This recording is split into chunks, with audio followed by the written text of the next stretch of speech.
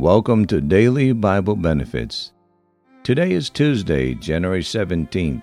On this day in 1950, 11 men steal more than $2,029 million today from the Brinks Armored Company depot in Boston, Massachusetts. It was the perfect crime almost, as the culprits were not caught until January 1956, just days before the statute of limitation for the theft expired. Today on the broadcast, I'll be talking about King David's confidence in God, a psalm of David when he fled from Absalom his son. Psalms chapter 3, verses 1 through 8. Lord, how are they increased that trouble me?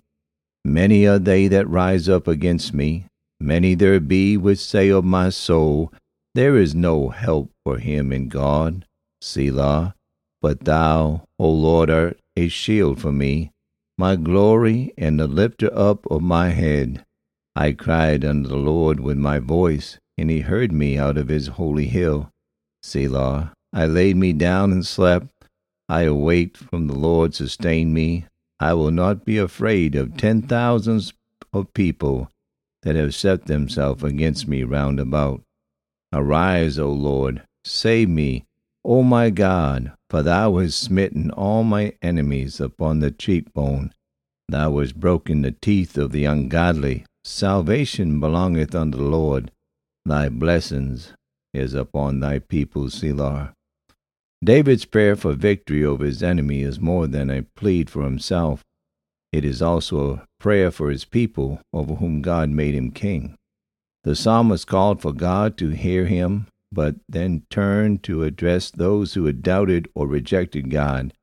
He warned them to abandon idols, to be warned that God watches over his own, to meditate in silence and without anger, and to worship and trust the Lord.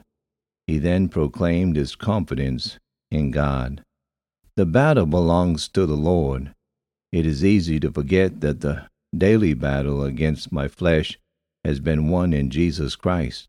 I must yield to his victory and walk in it by faith. What glory is revealed when we remember the battle is his, and he reigns victorious and once for all. Thank you for tuning in to Daily Bible Benefits. Have a good and godly day.